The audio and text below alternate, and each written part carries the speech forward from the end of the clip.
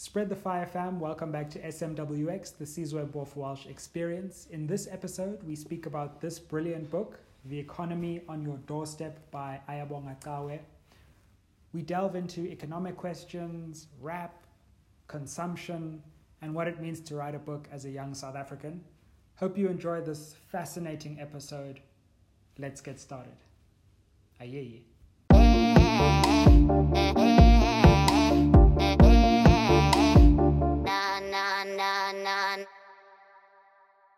So, bro, this is an important book. It's a book that is also well written. So I want to get into some questions about craft as well as the substance.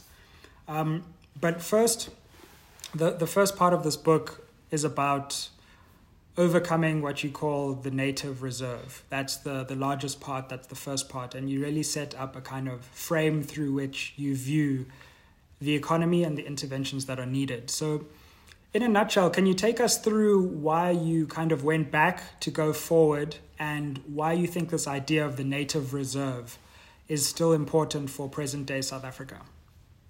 Political economy became something very important to try and understand, who I am, where I came from, and the economic reality of those places that I've experienced and interacted with. So in a sense, this book is really about places I know, places I grew up around, and using those as an entry point to a systemic inquiry about not only the economic evolution of those places, but also the life processes that are embedded in that economic and social change. And I think the native reserve is an important one. I mean, a lot of people were saying to me, well, why do you only talk about the homelands? And I say the concept of the native reserve goes beyond the homeland. Because if you think about even in the urban context, in places like Cape Town and East London, when you get to Mdantsane, it's say NU1 or say NU13. That is a native unit.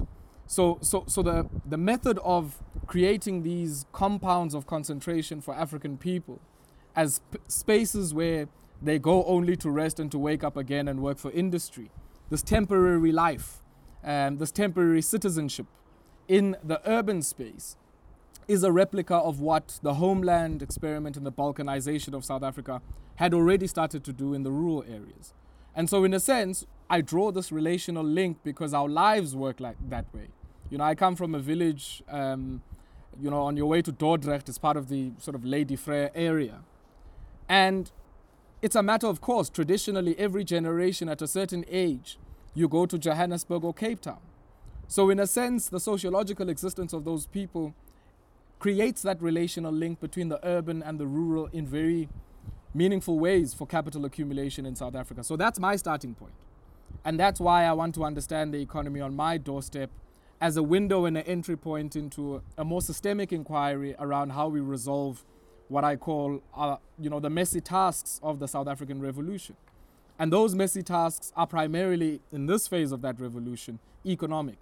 And for you to start to understand those, you can't understand them without understanding the unfolding of the late 19th century and 20th century South Africa and the interface between politics and the kind of economy that emerges and the role of these people that have been placed in the wastelands of the South African experiment and how their lives unfold even now in the contemporary period. So, and also I think for me, I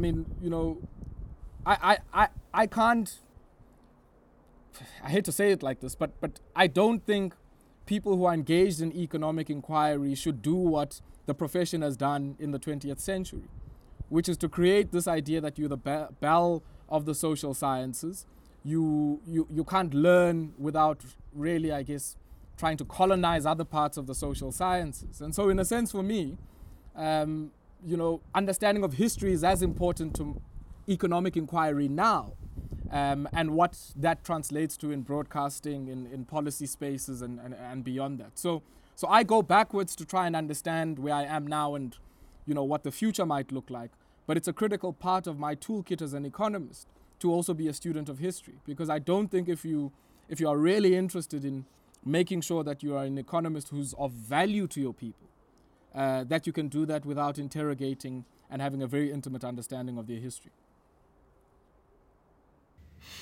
Yeah, it's interesting that you say that, because on the one hand, what you're doing is you're going back and forth in time, you're going back to show us where we are and where we should go. But I also felt that the work was interesting in that it was at different scales. So it's the economy on your doorstep. So you're really taking people into how this economy affects your life on a day-to-day basis right now. But then you zoom out quite a lot as well and reflect on broad economic trends. And so I'm interested in how did the idea for this book happen? Because it's an unconventional economic book in that it's moving through time and it's moving through scales. It's interesting because this is not a book that I thought of writing. I got a call from a certain publisher who was like, look, we're really interested. We've seen some of the work that you write, much shorter pieces, of course. And we'd really like to see if you're considering writing a book. And I said to them, yeah, sure, And I think 3 months after I spoke to them, only then did I start to think about writing this book. And I think this book, in a way, has been a few years in the making, because a lot of what I ended up writing, especially in the long-form essays in the first part of the book, were things I tried to think about, interrogate, and try and make sense of. And I think the puzzle was only complete when I think I completed the manuscript. Because in a way now it makes me look at that environment with new eyes. I mean, I was in the Eastern Cape about, a week ago. And everywhere I go now, themes that are in the book are just popping up, in different parts of that particular province. And I'm interested in it not just because I come from there, but I'm interested in how its heterogeneity gives us an insight into our unique brand of capitalist accumulation in South Africa. And unique, even that has its own limitations, but also our, what I call world-beating levels of inequality and unemployment. There are countries in the world that are much poorer than South Africa, but that have much higher levels of economic participation than South Africa. Now, you can't explain that within the toolkit of neoclassical economics. You're going to have to go to your history. You're going to have to go to the archive. You're going to have to go, to the historic and oral archive of our people, from an economic and even a political perspective, to be able to uncover how policy, that's not divine action. That was the outcome of intentional policy to take away the economic and livelihood alternatives of African people so that they can come to the mill, to the farm, to the factory, out of a desperation that allows you to pay them even subsistence wages. And that's how the system accumulates. That's how its profit motive accumulates over space and time. And I say that's the foundational habit, and it's a habit, we are yet to break out of. It's a habit, to which we are prone to recurrent relapse. And I think the current moment we're in now, with austerity, with, struggles around, for instance, the national minimum wage and how capital is responding to that, are indicative of the fact that those old ghosts do not rest. The sense that you can still accumulate on the basis of the South African formation being one that shifts all the costs of creating successive generations of the workforce to the township, to the village. And capital has no, capital externalizes that cost in order to accumulate and to maximize profit. But in a sense, what it does is create multi-generational psychosocial and economic trauma.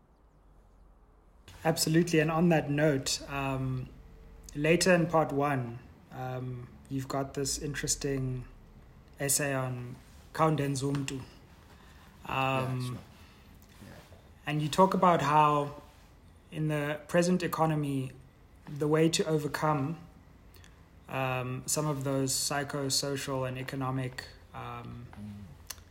afflictions is through consumption. So we almost try, particularly as people who are racialized as black, to consume our way out of the problems into which we've been, and the corners into which we've been placed. Firstly, you must be the only person who's ever put Big Zulu into an economics book. And I just Kanye. and Kanye, for that matter. I just want to read Sure. this section quickly Yeah. for the viewers, because my goodness, I never thought I'd see this, but it's just it's testament to the innovation of this book. So you say, in the music we listen to, Big Zulu's pursuit of imaleningi, a lot of money, is not unrelated to the immediate link between such money and immediate consumption. Or what Kanye West in a 2004 song, All Falls Down, suggested was the impulse to buy a lot of clothes when we don't really need them. Things we buy to cover up what's inside. Because they made us hate ourselves and love their wealth.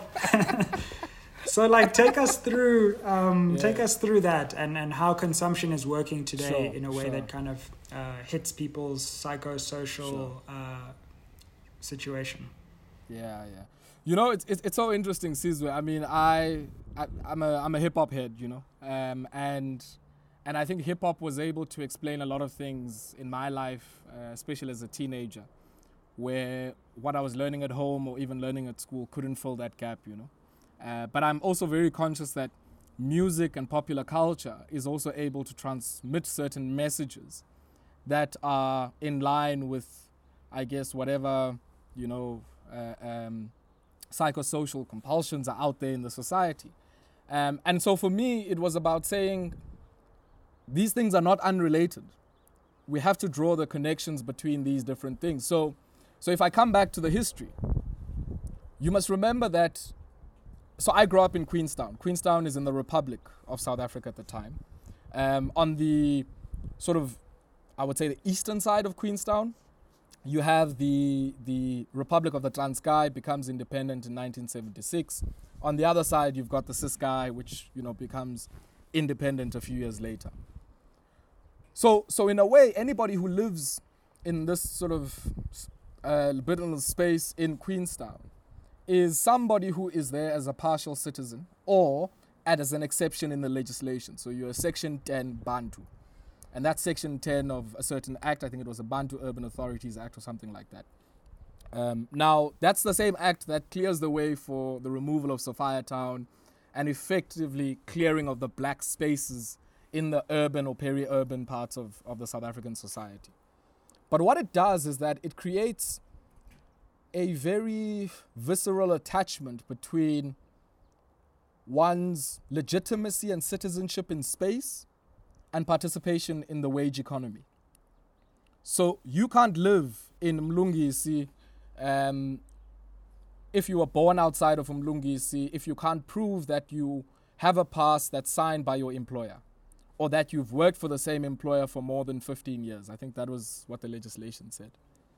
Now that already, at a very deep level, creates in the mindset of the African people this intimate link between participation in the wage economy and the consumption that allows for, and notions of citizenship and worth. And you then get to a paradox of the current moment where you have crisis levels of unemployment even higher than what we had during apartheid in some cases, in a society that has the kind of lumpen patriarchy that you see and all of the other issues that come with it, where your worth is determined by what you have and what you consume, in a society where the majority of people don't have the avenues to be able to get the cash that allows them that kind of consumption. So it creates this societal angst in a way, and a very burning contradiction, where you've got, in a society of mass unemployment, a lingering mindset that says your worth, your legitimacy, and even your citizenship as a person is based on your participation in wage labor and what you can consume. And I argue that in the post-apartheid period, you've had a redistributive project whose distributional consequence hasn't touched on the profit share.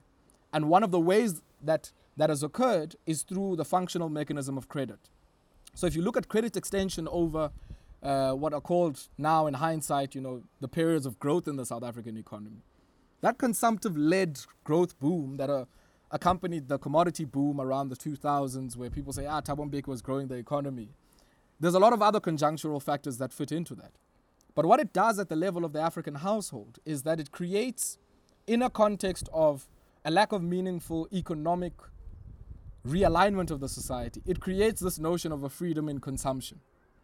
So your freedom now is you are free to go to the same Mr. Price that the madam used to go to, that you might not have been allowed to go to. But in a way, it's a freedom that feeds a financializing capitalism under specific conditions in the South African economy, and does so in a context where there's a stagnant wage share of national income. We then become shocked, but the economy was growing, but we became a more unequal society. Well, you became a more unequal society because what happened in that consumptive boom was that it was consumption and a redistribution of resources without touching on the profit share that was in a way funneled through the functional mechanism of credit. And that's why the NCR comes in 2008, because you start to see this mechanism is running away, but you also see globally that finance capitalism reaches a crisis point. One of many crisis points, of course, but in that particular sense, it's a crisis point that intersects with the project of creating a black middle class in the first instance, through procurement, through state hiring decisions. It also intersects with this process of the expansion of social security. And you start to see this process where bigger and bigger proportions of household income in the native reserve are financed through social transfers.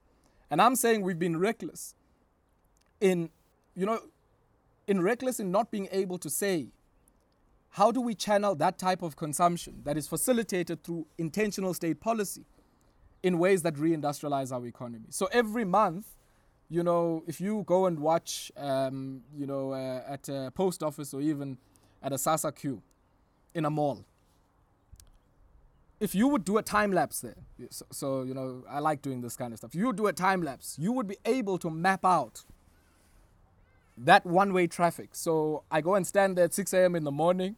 I collect my money at the ATM or whatever.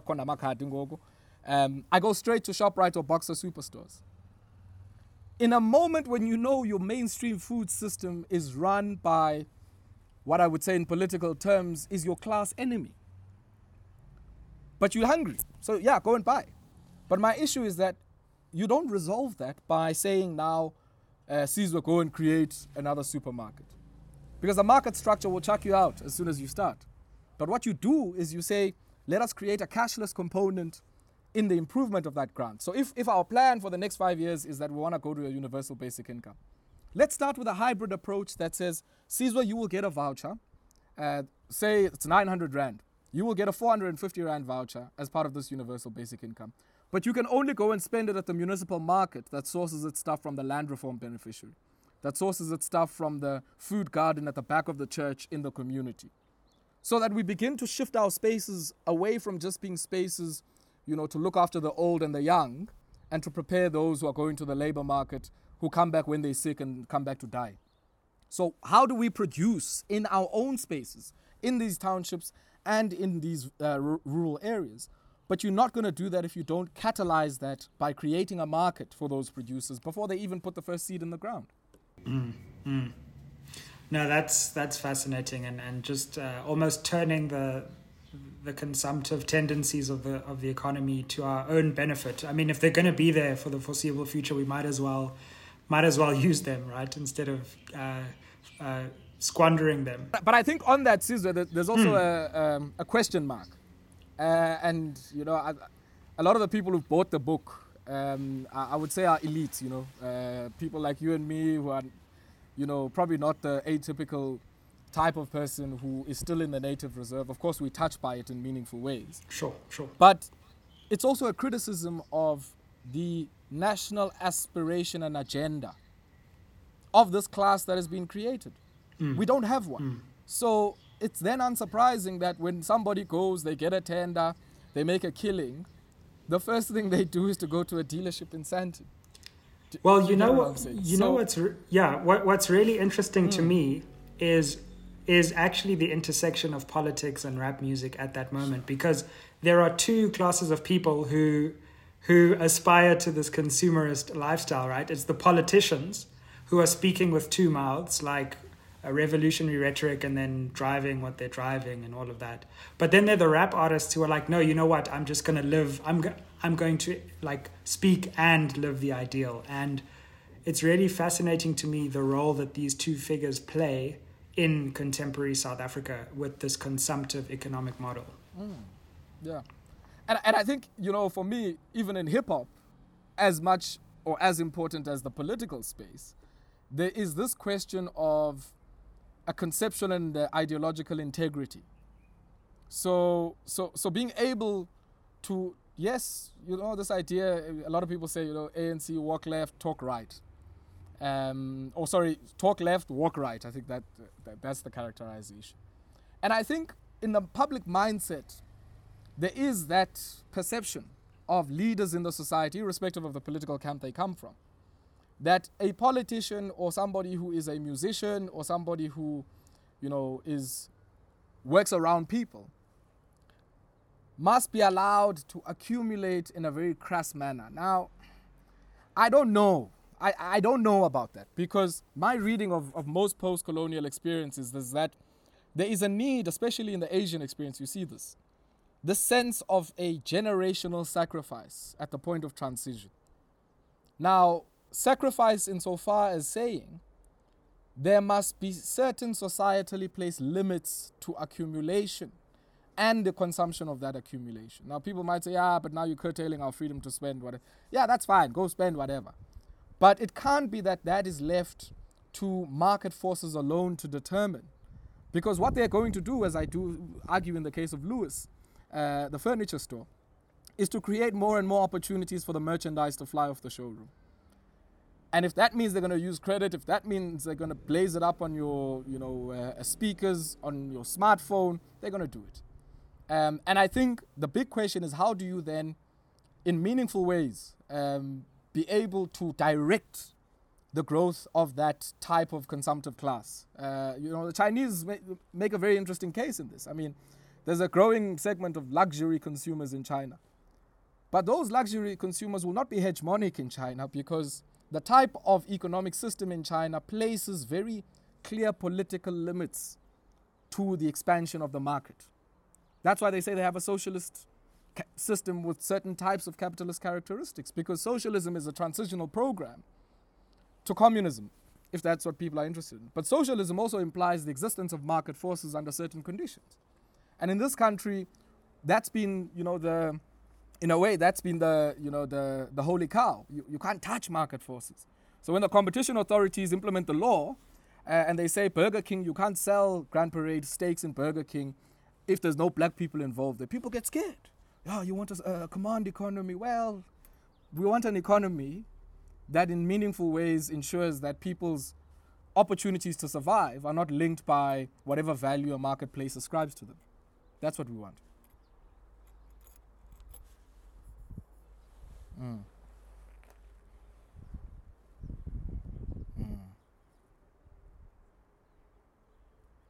Sure.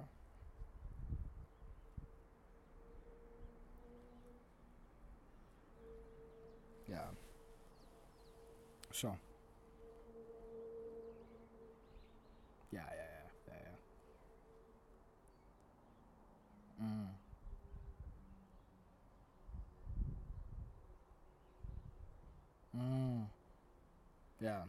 Yeah.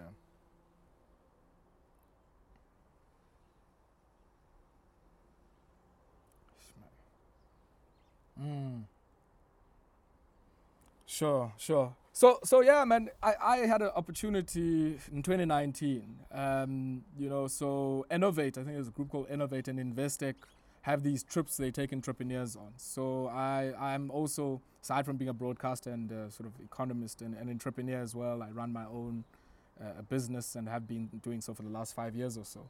So I had this chance to go to Bangalore, and I'd been following, the emergence of the digital economy and the role, for instance, Naspers played in that, not just here at home, but even in places like India.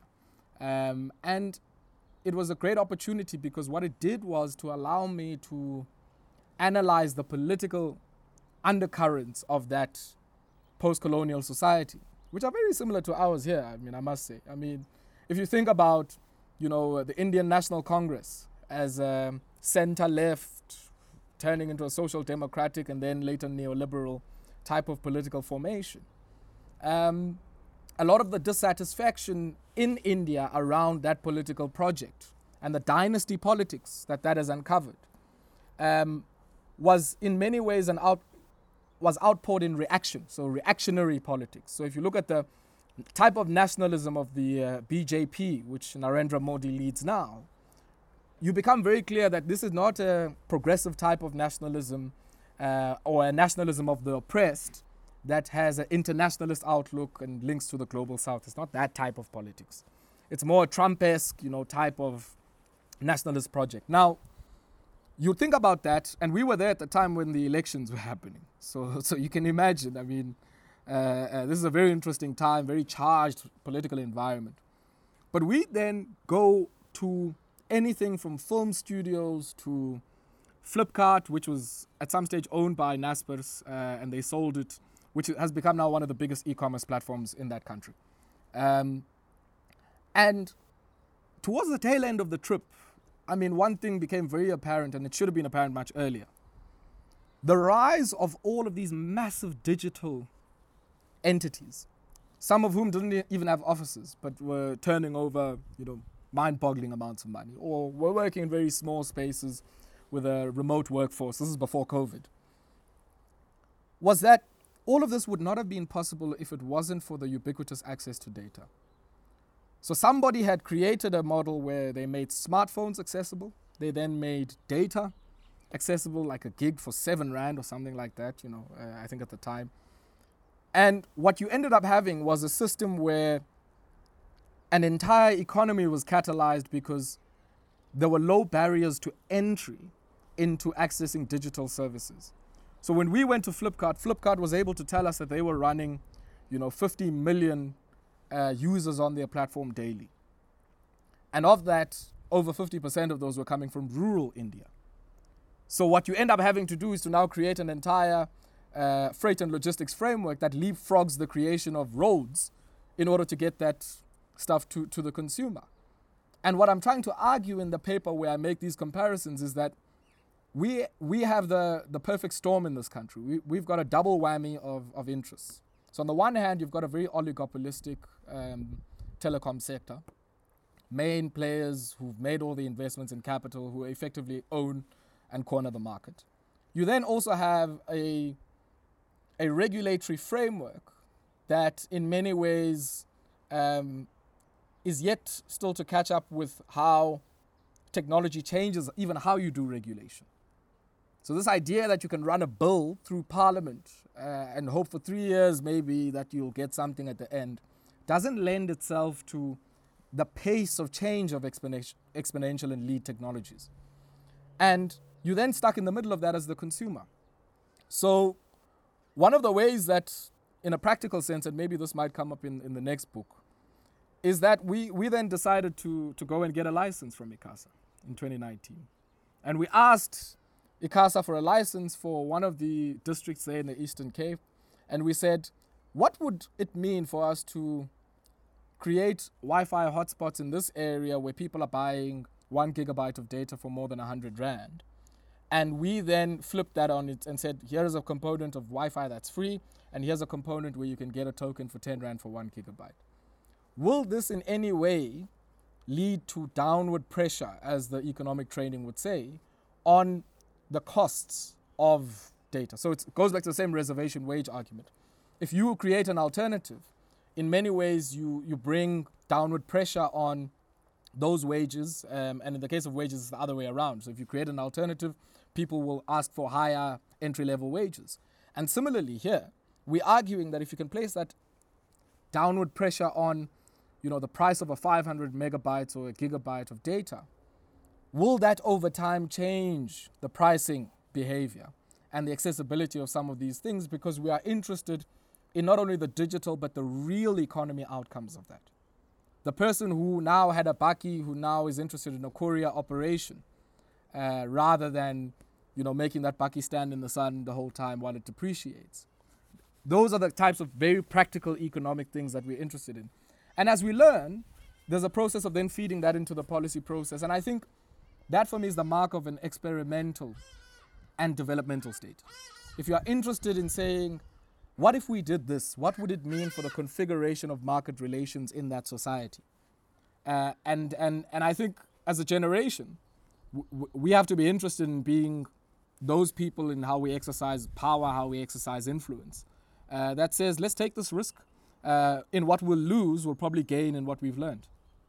So, Ayabonga, thanks so much for sharing your insights on SMWX. It's been a fascinating discussion. Those who are members of this channel will be able to watch some of our further bonus content. But we really thank you for coming on SMWX and sharing your insights. Yeah, man, Sizwe, thanks a lot. And long may the great work that you do continue. And yeah, man, I think you're doing great work and you continue to inspire us to push ourselves and to think in very meaningful ways about how we solve all of the things we see around us. Appreciate that, bro.